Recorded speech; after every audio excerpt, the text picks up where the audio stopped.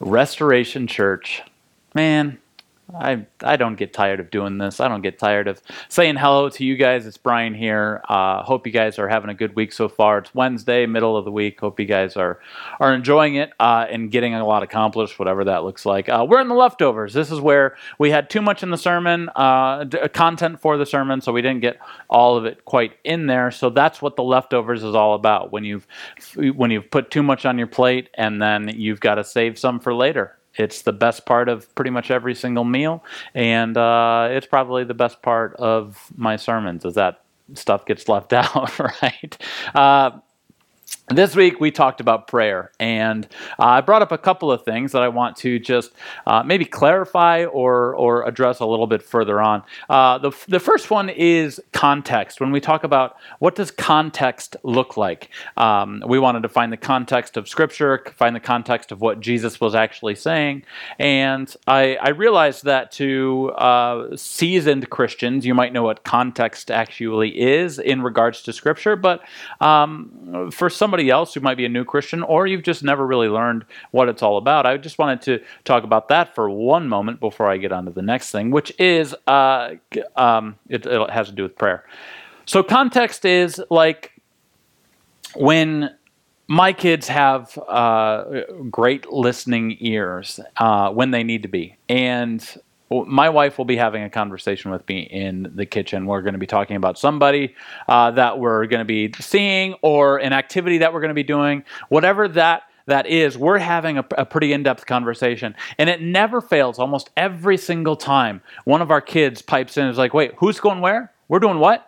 Well, we're going to the zoo tomorrow? Really? It's like, no, you didn't listen to the entire context of what we were trying to say. You didn't hear the entire conversation. What we said was, maybe next year we'd like to go to the zoo. All you heard us say is, we'd like to go to the zoo. And so you immediately filled in the gaps and thought what you wanted to have be true come true. And so you could kind of fill in the gaps. Oh, you said we're going to the zoo tomorrow. Great, let's go to the zoo. And it's like, no, I never said we were going to the zoo tomorrow. I just said we'd like to go to the zoo sometime. That is kind of how we work with Scripture, where we just cherry pick verses out, right? And we say, okay, I want to just cherry pick this verse, which is what we did on Sunday morning to prove a point that this can be very misconstrued into a prosperity gospel type of church. If you're not careful, you can get very, very much so sucked into that whole that whole do whatever makes you feel right type of mentality. Like, if you just pray hard enough, you'll get your blessing. That Beamer's in the mail, I'm sure. Like, it's going to be showing up at your doorstep anytime. And we can get sucked into that kind of thing when we just cherry pick out all these different verses. It's like we're going into the conversation that Jesus is having with his disciples, but only hearing a couple of sentences of it, and then we base an entire theology on that. So that's why context is so important. That's why it's good to read about all the verses around it, before and after. I'd make the joke before. There's a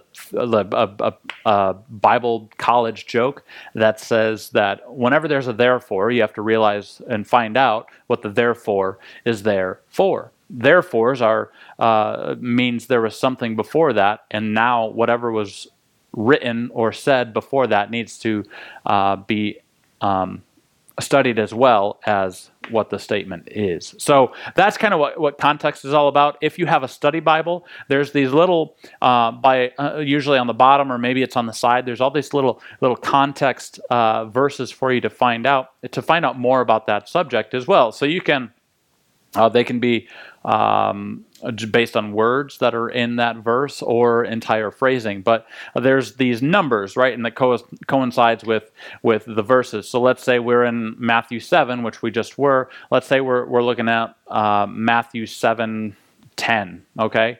And we see in chapter 7, and then at the bottom of the page or on the left, there's like a 10, and then there's a whole bunch of scripture references after that. Those are all scriptures that have to deal with the topic of whatever verse 10 was about. So you can then flip to those scriptures, find out how it's similar, and then read more passages of Scripture there. That's one way to study your Bible, to find out the topics and find out what the Bible is actually saying about something, rather than just cherry picking it out, and rather than just hearing what I have to say about it. You can do all of those types of things, and that's going to help you study His Word more. I hope that helps.